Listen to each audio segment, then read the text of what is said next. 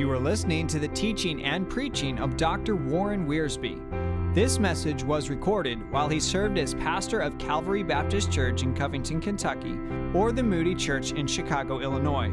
For additional resources, please visit 2prophetu.com. That's the number 2, PROPHETU.com.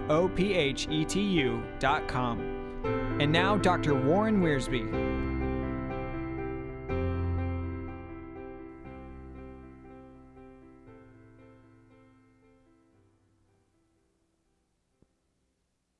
I want to read two portions of the Word of God.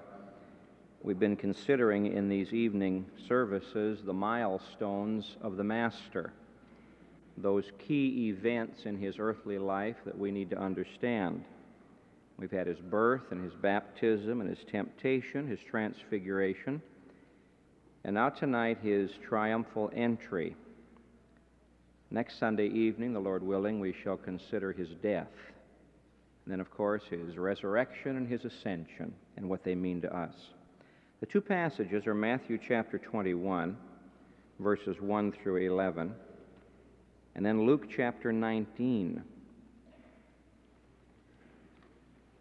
beginning at verse 28 and reading through verse 44. Matthew 21:1. And when they drew near unto Jerusalem and were come to Bethphage, unto the Mount of Olives, then sent Jesus two disciples, saying unto them, Go into the village opposite you, and straightway ye shall find an ass tied, and a colt with her. Loose them, and bring them unto me. And if any man say anything unto you, you shall say, The Lord hath need of them, and straightway he will send them. All this was done that it might be fulfilled, which was spoken by the prophet, saying, and here he quotes from Zechariah chapter 9, verse 9, Tell ye the daughter of Zion, Behold, thy king cometh unto thee, meek and sitting upon an ass, and a colt, the foal of an ass. And the disciples went and did as Jesus commanded them, and brought the ass and the colt, and put on them their clothes, and they set him thereon. And a very great multitude spread their garments in the way. Others cut down branches from the trees and spread them in the way. And the multitudes that went before and that followed cried, saying, Hosanna to the Son of David. Blessed is he that cometh in the name of the Lord. Hosanna in the highest. And when he was come into Jerusalem, all the city was moved, saying, Who is this? And the multitude said that this is Jesus, the prophet of Nazareth of Galilee. Luke chapter 9. I'm going to begin at verse 37, if I may. The previous part is pretty much like Matthew's record. And when he was come near, even at the descent of the Mount of Olives, the whole multitude of the disciples began to rejoice and praise God with a loud voice for all the mighty works that they had seen, saying, Blessed be the King who cometh in the name of the Lord, peace in heaven and glory in the highest. And some of the Pharisees from among the multitude said unto him, Master, rebuke thy disciples. And he answered and said unto them, I tell you that if these should hold their peace, the stones would immediately cry out. And when he was come near, he beheld the city and wept over it, saying, If thou hadst known, even thou, at least in this thy day, the things which belong unto thy peace, but now they are hidden from thine eyes. For the days shall come upon thee that thine enemies shall cast a trench about thee, and compass thee round about, and keep thee on every side, and shall lay thee even with the ground, and thy children within thee, and they shall not leave in thee one stone upon another, because thou knewest not the time of thy visitation. We call this event the triumphal entry, meaning, of course, his entry into the city of Jerusalem. But when you look at this event closely, it's difficult to find triumph. Here you have a group of ordinary peasants, just poor people. The high priests weren't there. The Sanhedrin wasn't there. The important people of the city weren't there. Just a group of peasants on their way to the feast. And they take their old clothes and put them on the animals and put them on the ground. They cut down palm leaves, which are a picture of peace, and they cry out from the Old Testament psalm, Hosanna, which means save now. You don't have the Lord Jesus in a chariot or on a horse. You have him on a meek, lowly donkey, surrounded by peasants, honored by branches of trees and old clothes. And we call this the triumphal entry. Now, the Roman soldiers who were there must have laughed, because the Roman people had their version of our ticker tape parade called the Roman Triumph. Whenever a Roman general on foreign soil won a complete victory over the enemy, he killed at least 5,000 of the enemy, and he gained new territory. When he came back to Rome, they gave him a triumphal entry. They had a golden chariot for him. They had armies that marched before and behind. They had people bearing incense. The priests were there to give honor to the gods. Sacrifices were led down to the temples. A great parade route was ascertained in Rome as the great conqueror was hailed by the people. And of course, in this triumphal procession were always some of the captives who were going to be slain down at the arena. The Roman soldiers looked at each other and said, "What is this?" "Well, it's a triumphal entry. You ought to come to Rome if you want to see a real triumph." But you see, we as Christians do not walk by sight, we walk by faith. And no matter how this may look in comparison to what the world would do, this was a triumphal entry.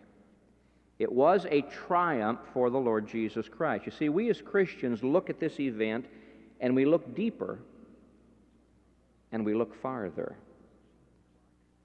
The trouble with many people today is they don't look deeply enough and they don't look far enough. And what looks like a great victory today turns out to be a defeat next week. Not so with our Lord Jesus Christ. It was a victory for him, because ultimately the temple was destroyed. Ultimately, the city was destroyed. Ultimately, Jesus Christ brought together Jew and Gentile in a miraculous new thing, the church. He broke down the middle wall of partition that was in the temple. He tore the veil that was in the temple. He restored to us that oneness with God. He made it possible for men to be reconciled to God and for men to be reconciled to each other. And so it was a victory. It wasn't just a victory for the Jews. It was a victory for the whole world. Now, you and I need to share in this triumph of our Lord Jesus Christ. There isn't a person here tonight who doesn't need more victory. There's some area in each of our lives where God needs to come in and bring peace. And if you and I understand the meanings involved in this triumphal entry, I think it will help us to share in the victory of Christ. I want us to look at three different meanings tonight. First, what it meant to Jesus Christ. Secondly, what it meant to Israel. And thirdly, what it means to believers today. And three words will summarize these. What does it mean to Jesus Christ? One word: obedience. What did it mean to Israel? One word: opportunity. What does it mean to us tonight as Christians? One word: obligation. Word number one, obedience. What did this event mean to the Lord Jesus Christ?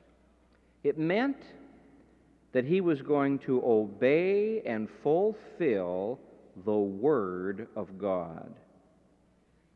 You say, but Pastor, that sounds so obvious. Didn't Jesus always obey and fulfill the Word of God? Yes. Yes, he did. In fact, the Gospel of Matthew is filled with this.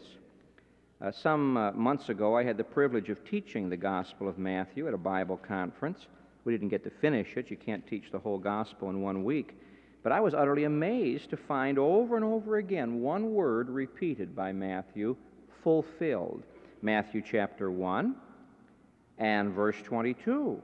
Now all of this was done that it might be fulfilled. Behold, the virgin shall be with child. He was born in obedience to the Word of God. Over in chapter 2 and verse 15, when they left to go down to Egypt. And they were there until the death of Herod, that it might be fulfilled, which was spoken by the Lord through the prophet, saying, Out of Egypt have I called my son.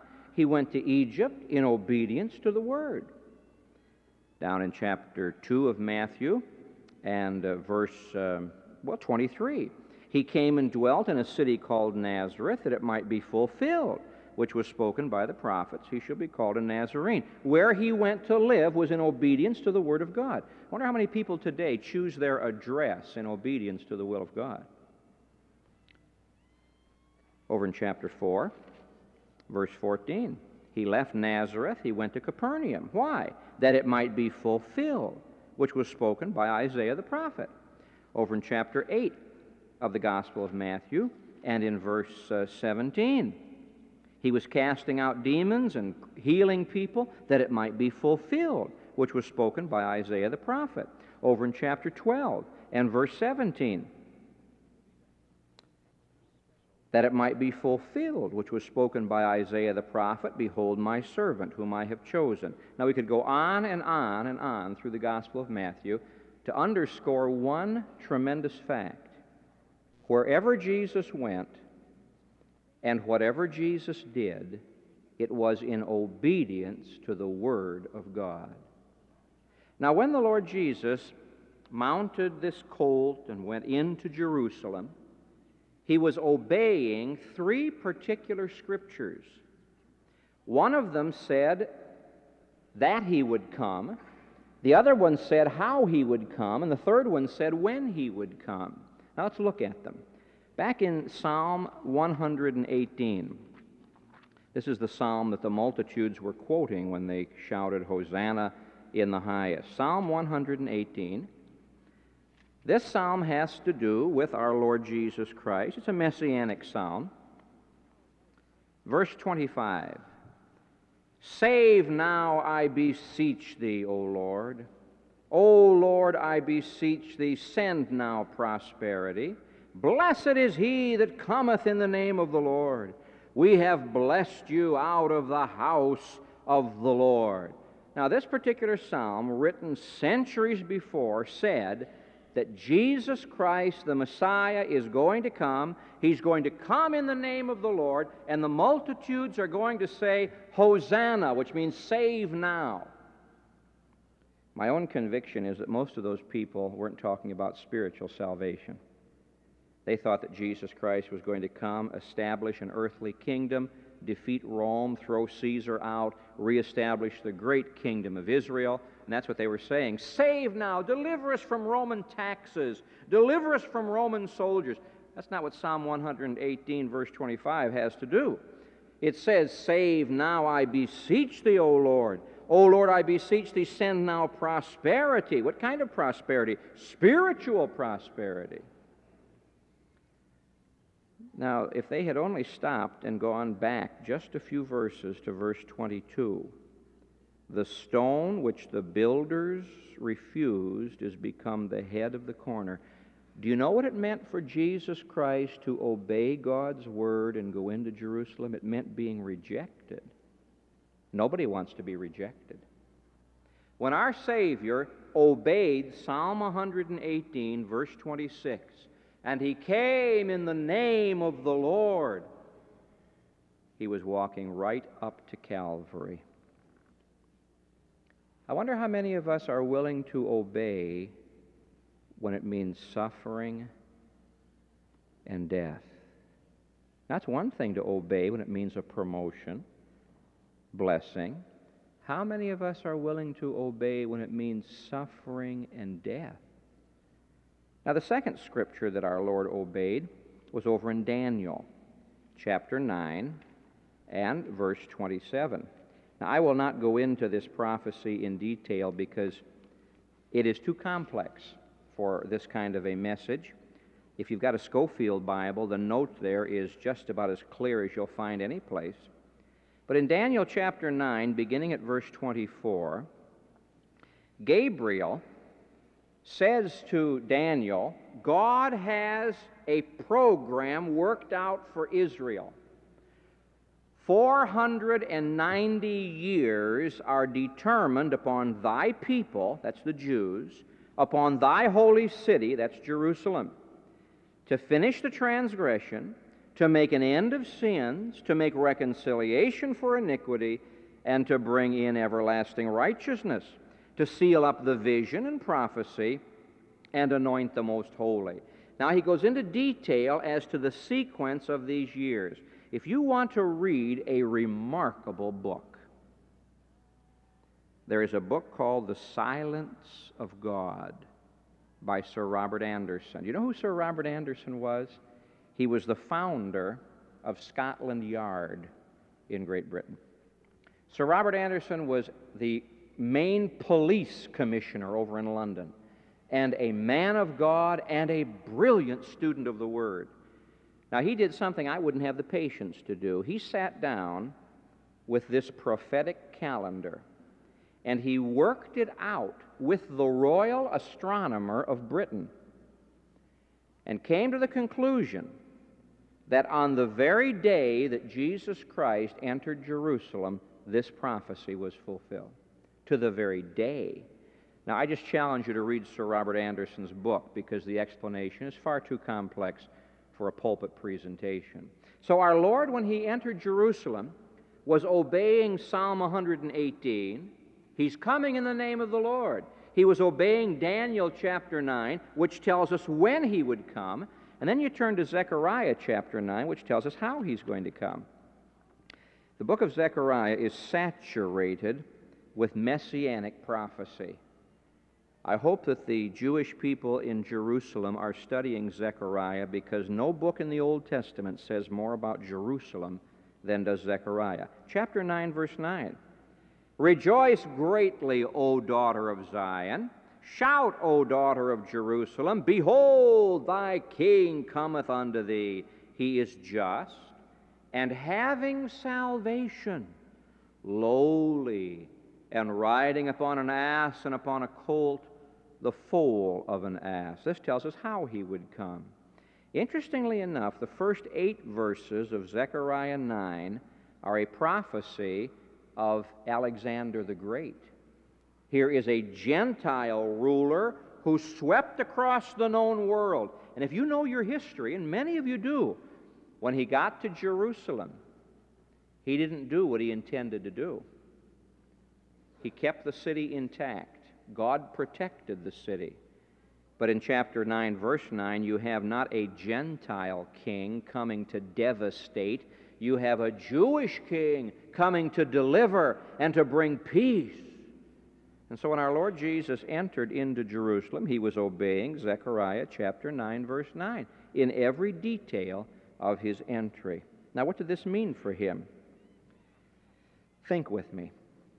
Our Lord had never done anything like this before. Our Lord Jesus Christ in his earthly ministry deliberately avoided public displays. Our Lord Jesus was not the kind of a person in his earthly ministry who paraded himself. In fact, one of the prophecies is, he shall not lift his voice in the streets. He shall not cry aloud and get attention to himself. He'd heal somebody and say, don't tell anybody. When he saw the crowds were getting too big, he went off to some quiet place by himself. He deliberately avoided the crowds. And yet on this day, he deliberately created a demonstration. Do you know what he was doing when he did this? He was sealing his own death warrant. Let me tell you why. The Sanhedrin, the Jewish council, had already determined that he was going to die. And their plan was not during the feast, lest we create a commotion. Remember that? But he had to die during the feast. He had to die on the Passover day.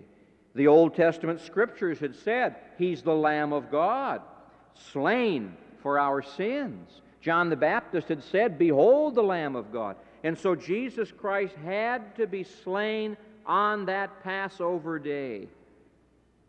Now, God doesn't make people do things against their will. He just makes them willing to do it.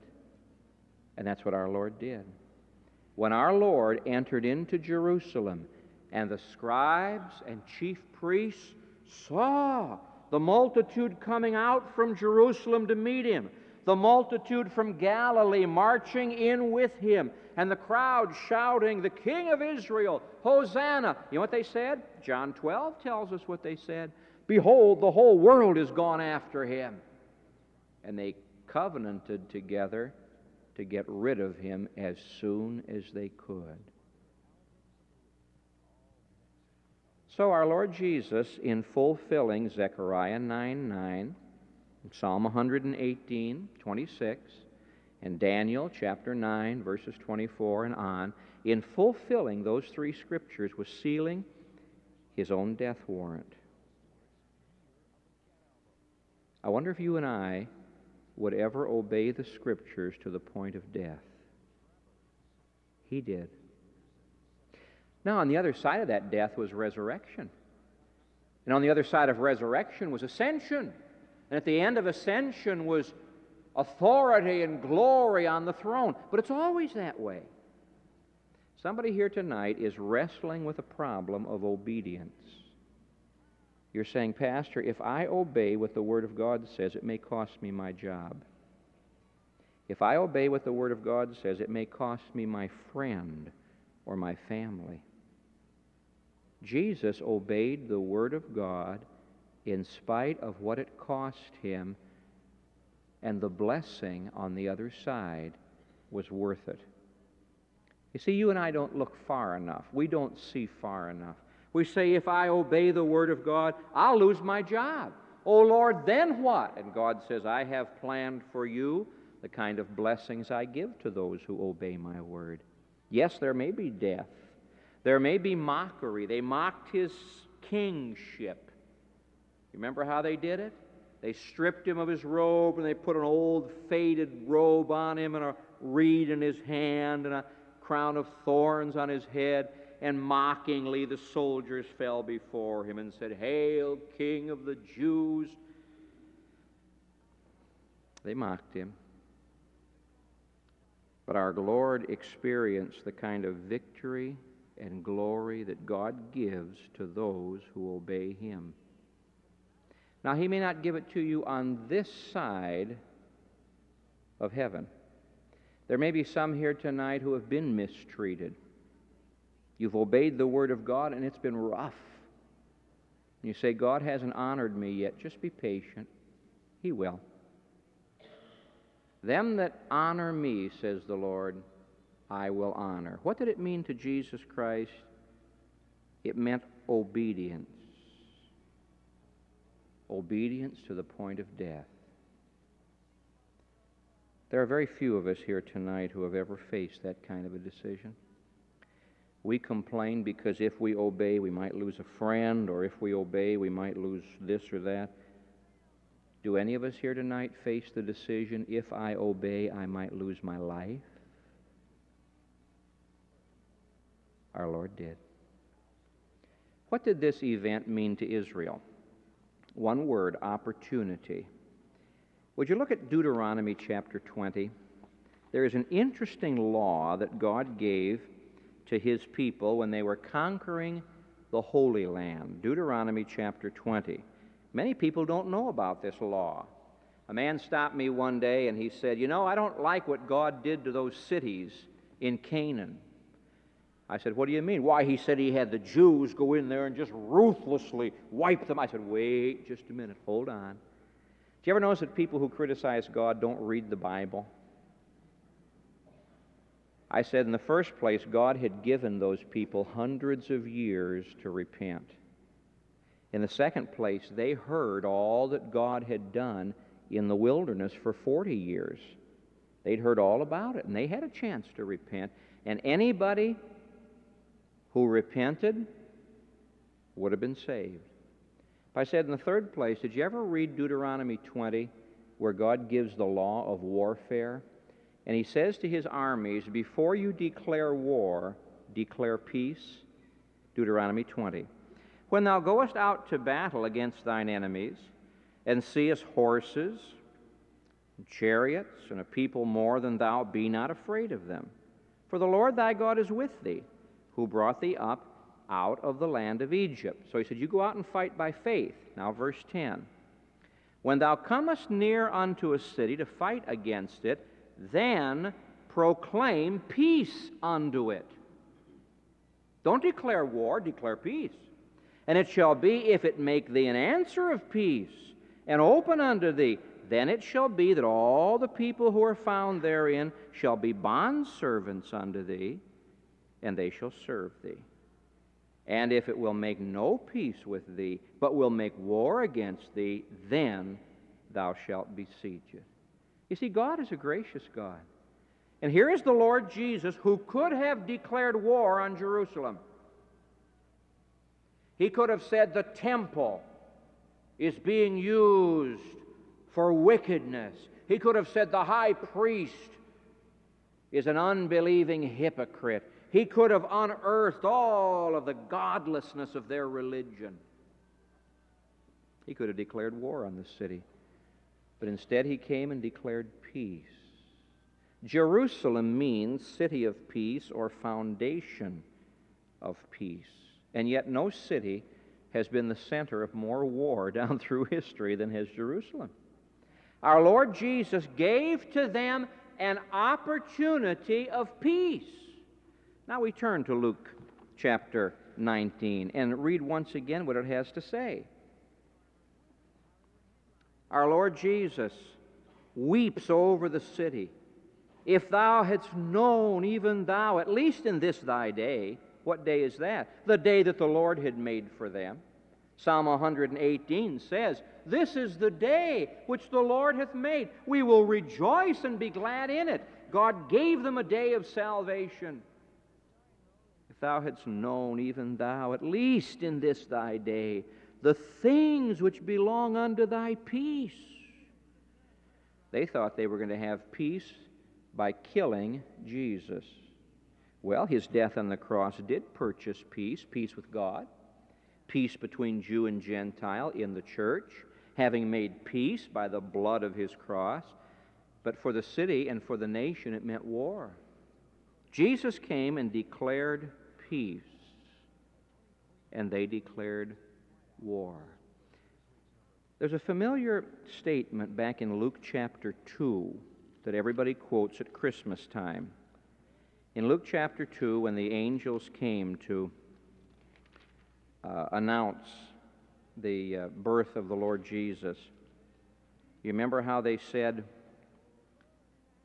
"Glory to God in the highest," Luke 2:14, "and on earth peace, goodwill toward men."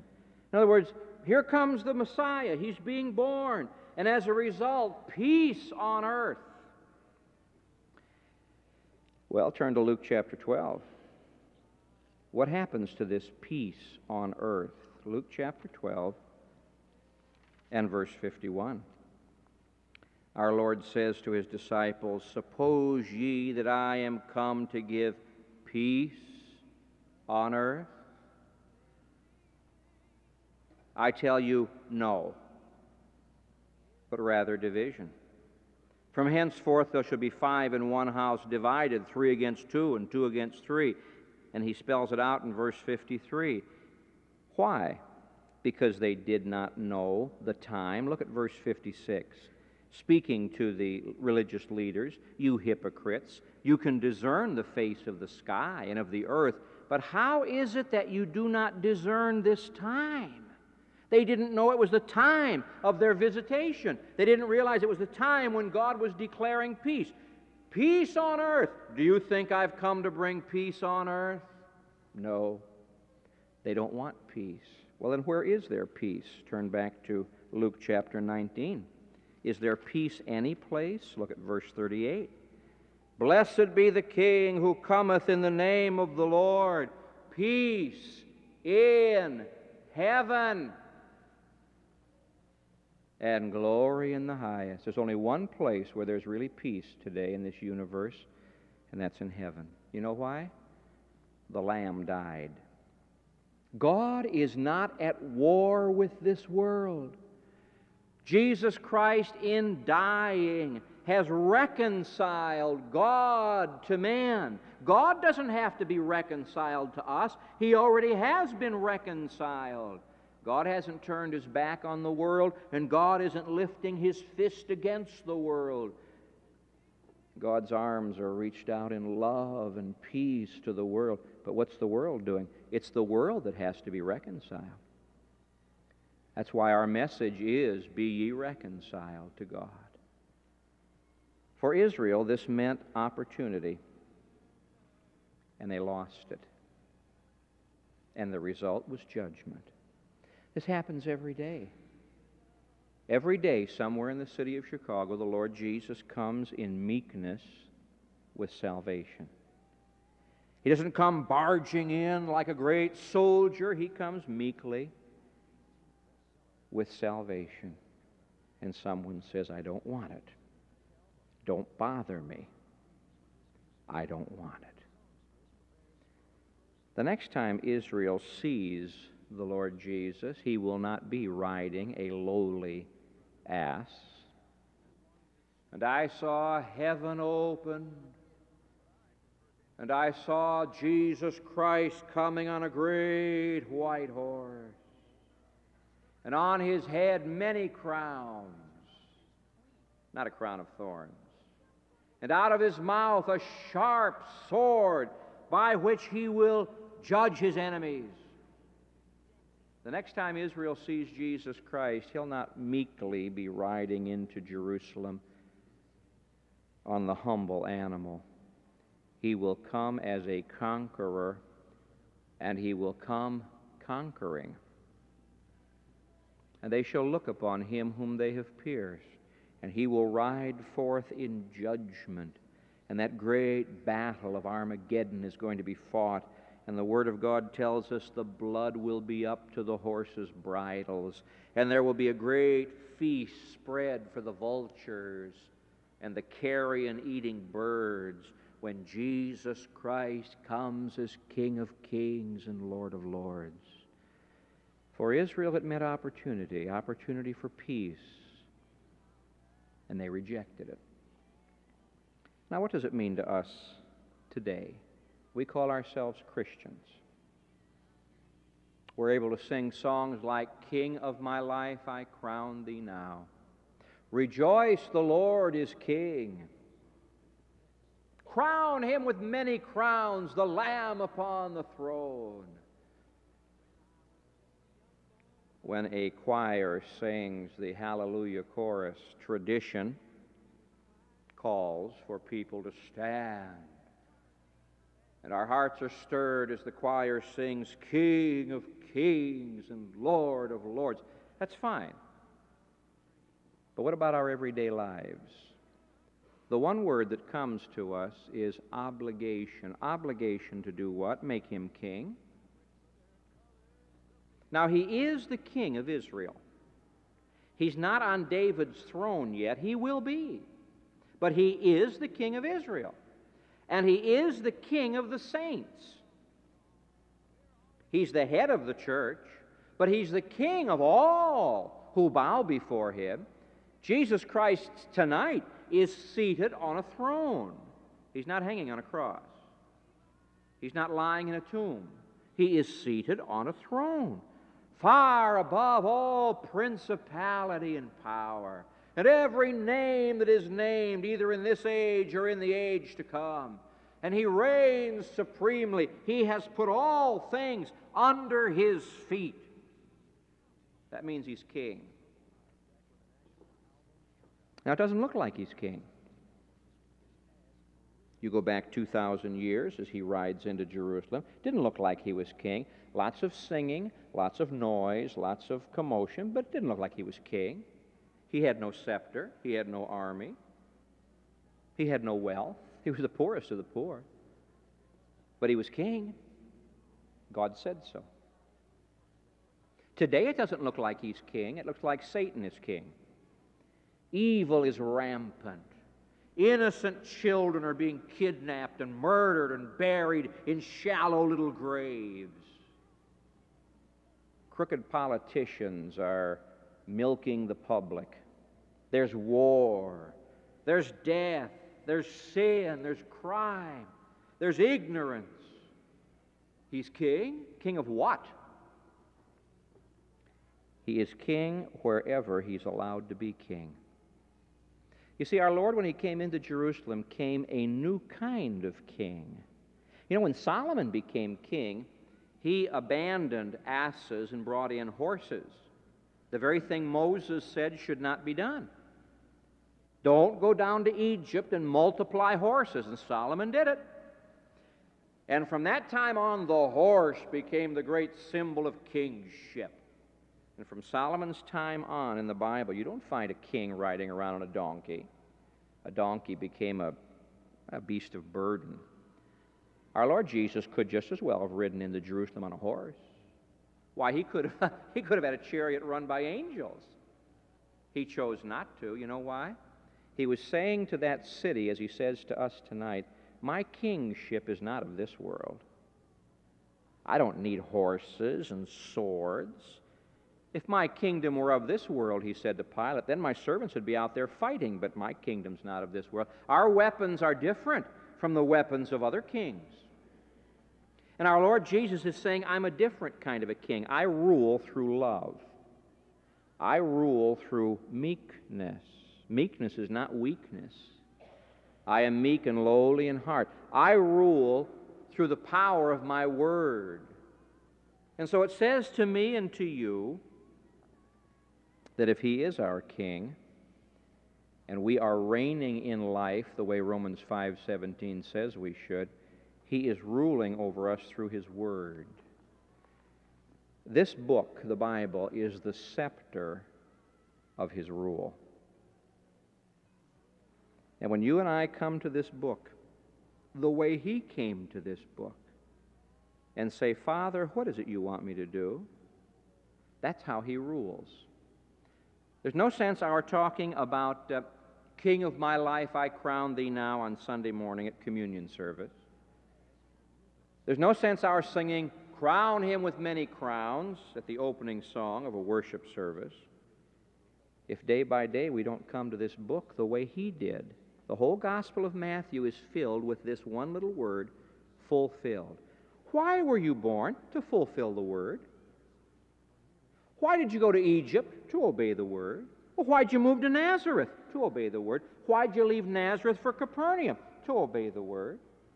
Why did you ride into Jerusalem and walk straight into the hands of arrest and crucifixion? To obey the word. You mean your kingship is a kingship of obedience, yes? How do you rule over my life? Through the word. Then as I obey the word, you're my king, yes. That's simple, isn't it?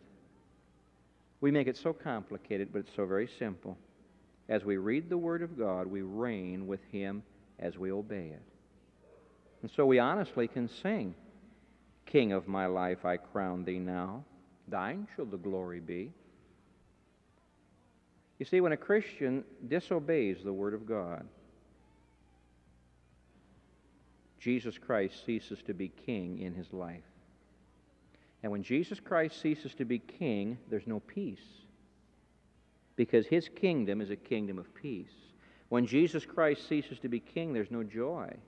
For the kingdom of God is not meat and drink, but righteousness and joy and peace through the Holy Ghost. But when Jesus Christ is King, there's peace. When Jesus Christ is King, there's joy. When Jesus Christ is King, there's fulfillment. And it's the most beautiful thing in the world. You may be walking right into something you don't understand, but you're doing it because God told you to do it. And it looks like it's failure, like it looked that His was failure, but it isn't. Never be afraid of obeying the Word of God. This Word is the Word of the King. The tragedy is most of the world is saying, we will not have this man to reign over us. Behold your king. We have no king but Caesar. I'm sure there's somebody here tonight who's never bowed to Jesus Christ and acknowledged Him as God and Savior. You ought to do that tonight. And there may be some Christians here tonight who have to confess in their hearts, my king does not rule in my life. I don't even listen to his word. His scepter doesn't rule over me because I don't even know what his word says, and that's too bad. What a beautiful thing it is just to be submitted to Him. What a beautiful thing it is just to let Him reign in your life through the Word and let Him be king. You see, He's king over all the universe. He keeps it going pretty well. If He were king over your life, don't you think He'd keep it going the way it ought to? Our Lord's entry into Jerusalem meant obedience, that it might be fulfilled. It meant opportunity, God's offer of peace. And to us it means obligation, bowing before Him and saying, Thou art my King. Gracious Father, the hardest thing for us to do is to surrender our wills. We're glad to have our minds filled with Your truth. We're glad to have our hearts filled with Your love. But it's so hard for us to surrender our wills that You might control all of us. We don't want to be rebels. We want to be submissive citizens of the kingdom of heaven. We're not afraid of Your kingship, for You reign in righteousness and love, and Your throne is a throne of glory. It may be, O Father, that You call upon us to do some hard thing. Help us to do it. Help us also to be willing to do the easy things. I pray, Father, for any here tonight who need to be saved, who have really never trusted Christ in their hearts, that tonight they might do so. I pray for that believer who's struggling and fighting and wrestling. Lord, may he surrender tonight and just say, Lord, have Your way. Be king in our lives. Rule supremely, preeminently. I pray in Jesus' name.